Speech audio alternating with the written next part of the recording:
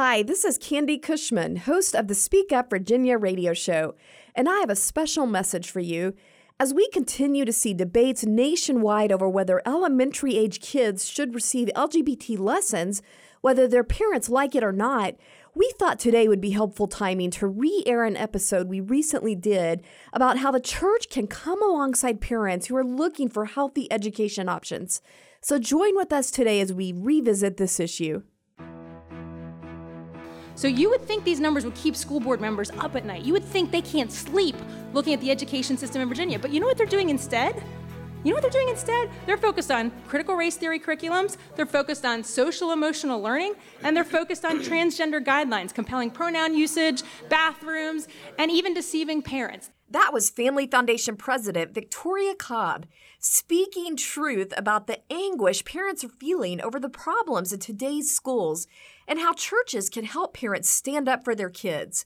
Welcome to Speak Up Virginia, equipping you to speak up on the life, family, and freedom issues that matter most to you. From the Family Foundation, I'm your host, Candy Cushman, and I'm joined today by our president, Victoria Cobb.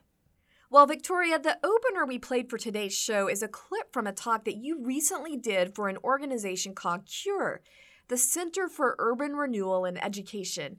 Now, you can't say this, but I certainly can. I think this is one of your best talks ever. It just had a lot of punch. So I am very excited about sharing that talk with our listeners today. But before we do that, I would love it if you would just tell us a little bit about this organization and why it was such an honor for you to be asked to share with them. Yeah, I love this organization. So it's a Center for Urban Renewal, and it is just one of the most unique players in the public policy space. It was founded by Star Parker. She's a woman who is now, of course, one of the most sought after Black female speakers out there. But before that, she really experienced the hardships of living in an urban center, not having financial means. And she talks about, and she actually writes about, she's had a book about just the decisions that she made and just bad decisions after bad decisions. And really this idea of being stuck because the government their policies are actually not helping people. What was this event you were speaking at? Yeah, well, she really focuses a lot on pastors because she knows that the church is at the heart of helping the poor in our cities. And so this was an event specifically for Black pastors. Now, without further ado, let's hear Victoria. Most parents have thought more about education with regards to their children this past year than ever before. And as a Virginian, I will speak about kind of what I know, which is what's going on in our Commonwealth. But I want you to think of it like when I listen to one of my favorite Bible podcasts. It's called She Reads Truth, and they always say, well, this was for them and for then, but it has application for us and for now. So if any Virginians in here, a few of you, but the rest of you, this is something that is very much relevant to probably wherever you are living, because it's not that different in so many states. And for addressing, as people assess their child's education, for some people, it was a matter of concern over virtual education, right? It was a matter of, I'll take the city of Richmond for an example. Those students in the city of Richmond lost over a year, about a year and a third of in-person education. Now, in contrast, my 4 children went to school in the city of Richmond. They lost less than a third of a year of school in a private school. And every day as I drove my kids to school, I would pass these empty school buildings, empty, abandoned school buildings. And I would think, maybe everybody can't crowd into those school buildings in this moment, but couldn't the juniors and the seniors, these kids, so they don't lose momentum around graduation, couldn't we spread them out, right? So we have these thoughts of where is the innovation in this moment to make sure our kids get educated. For other parents that have been rethinking the educational situation, it was caused by a public or even a private school that has adopted a very secular notion of gender or sexual orientation. Imagine that some dads just simply don't want their daughters changing in front of biological boys. And in Virginia, unfortunately, this has become a possibility in nearly every county as we passed model transgender guidelines that were adopted by most counties. And in some places, parents were assessing things like the parents in Charlottesville who were sitting there thinking that they don't want their children in a room where some teacher is going to say that sitting across the room from them are the oppressors, and they will forevermore be oppressed. And this will never change because this is the state of the world, and it's all designed by skin color. And so for some people, the school might have called that they literally call it courageous conversations, not critical race theory. But for some parents, that was just going to be a bridge too far. And I think others still wanted to see their children being taught accurate things about history. When they found out the Virginia Department of Education, for example, had actually told teachers in their training that they should not discuss 9/11 as a terrorist attack because that would be racially insensitive, some parents said, what are we actually learning here about what's actually happened in our nation? So no doubt, maybe even you outside of Virginia saw the angst of our parents because it has made national news, particularly in places like Loudoun County. In 2020, about 37,000 fewer students enrolled in Virginia's public schools this past fall, according to an estimate from the Virginia Association of Superintendents. Every school district in the Hampton Roads area, so that's over towards the water, sort of Hampton out to Virginia Beach, every single city reported enrollment was lower than it was the year before. In places like Virginia Beach, 3,600 fewer students walked into their schools. Now, interestingly enough, also, interest in homeschool increased astronomically. Homeschool year over year in Virginia, from last year to this school year, 48% increase. Never seen before that I can find on record. Unbelievable. And just as an example of like what's going on in Christian schools, my church has a Christian school, and their enrollment from last year to this year grew 38%. People are saying something is not working. Thanks for tuning in if you're just now joining us for Speak Up Virginia, brought to you by the Family Foundation. For more information about us or the topics we're addressing, you can visit familyfoundation.org. That's familyfoundation.org. But for those parents who may have struggled over decisions for their children, we have to remember that not every parent gets to make a decision. Not every parent gets to make a decision. You see, it's for those parents that I've been working for 20 years to try to bring educational opportunities to every single child in Virginia.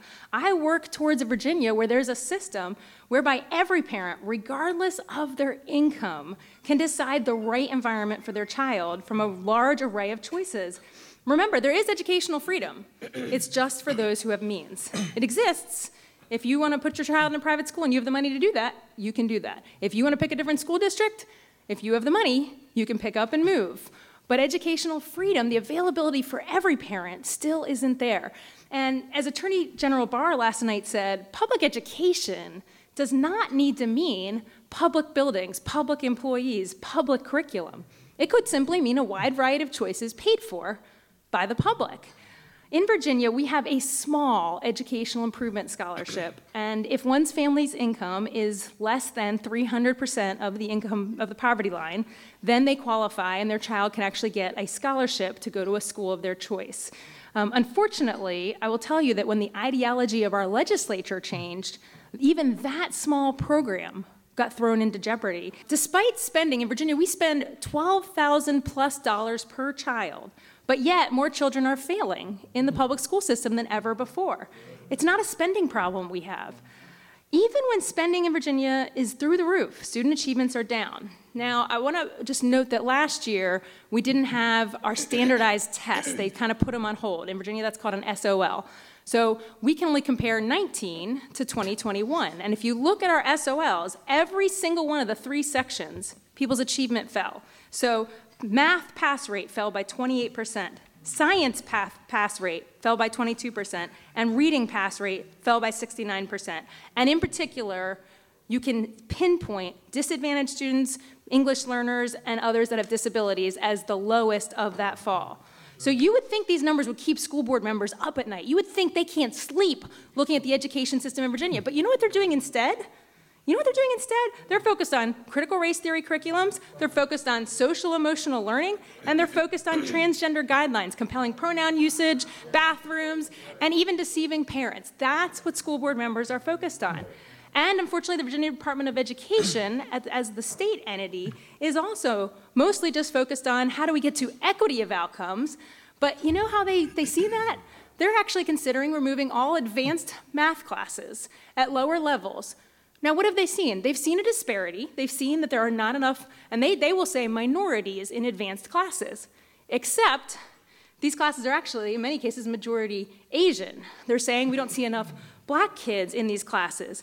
But instead of raising, helping, figuring out what is going on, that these kids aren't ready or don't desire these classes, they're just stripping them out. Are we looking at the bigotry of low expectations? What is that? Why would they decide we can't raise folks can't fix the problem, we'll just eliminate the opportunity? I'll draw my comments to a close by just simply saying, what do we need to do? What do we need to do? And that's going to be the focus of your next panel, but I want to just lay some groundwork for that so that we have some discussion about that. In Virginia, there's a few very, very specific things we can do.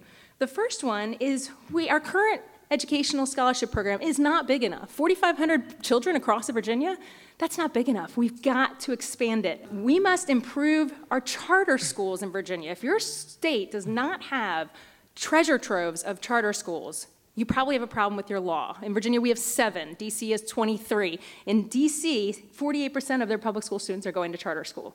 So we have a law problem, and I can explain it later in detail, but charter school laws. And the last thing I'll tell you is that I want to tell you what I've told about 300 ministers that we met with as we traveled across the state. We have a Virginia Pastors Network, and we talked to them about every church needs to do everything it can to help be an educational hub. And what I mean by this is, if your church has a Christian school, you need to figure out how to expand it in this moment. Make more room. If you don't have a school, start in preschool and just keep building, building, building. Do everything you can to create a school. If you can just make your space available to homeschool parents, do that. Whatever you can do, support your parents. They need you in this moment. Thank you. Well, it's that time again. Time for our Inconceivable Moments Award. This is where we're featuring examples of the absolute lunacy and craziness that happens when cultural leaders try to give guidance completely apart from biblical principles. And we're calling this the Liberals' Most Inconceivable Moments Award. Inconceivable! Okay, well, I'm sure you've all heard by now the crazy story about the actor from the show Empire, Jussie Smollett. This is the guy who claimed that he was attacked after going out for a Subway sandwich in Chicago in the middle of a polar vortex storm at 2 a.m. no less by 2 guys yelling something about MAGA. Yeah, the idea that there were these 2 guys running around in the middle of a blizzard just waiting to attack him was ridiculous, but even more so that the Subway sandwich made it all intact despite this terrible attack. And none of that stopped the media and even the president from giving all this airtime and fawning all over him as a victim. Yeah, now there's the latest news that it was in fact a lie. Mr. Smollett has been convicted of faking that hate crime. But I gotta say, he was really compelling describing it. Let's just listen in for a moment to an interview he gave on ABC. I was talking to a friend, and I said, I just want them to find them. And she said, sweetie, they're not gonna find them. And that just made me so angry because, so I'm just gonna be left here with this? You know, I mean, it's just kind of hard to get your mind around someone weeping like that over something they know they faked. Yeah, you gotta remember he's an actor, but I will say this whole thing just tells you how sick our society is, that we glorify victimhood, that he thought this was a way to increase his fame and popularity, but rather than actually glorifying empowerment, saying, look, I'm a person who has, made it very far, personal dignity, responsibility, self-government. We don't glorify those things. We glorify that he's a victim. Yeah, and we are really seeing how that is playing out in our culture because this is no longer an isolated event. According to this one expert that's been tracking this kind of thing, he's the author of Hate Crime Hoax, Wilfred Riley. He has actually tracked that within the last few years, there have been more than 400 cases of hate crimes or racism reported incidents that were later debunked. So this week's Inconceivable definitely needs to go to Jussie Smollett and hundreds of others for faking hate crimes and perpetuating this narrative that you should take pride in being a victim or oppressed rather than lifting others out of oppression. Thanks for joining us for this week's Speak Up Virginia, brought to you by the Family Foundation. Visit us at familyfoundation.org. That's familyfoundation.org. See you next time, and don't forget, we are stronger when we speak together.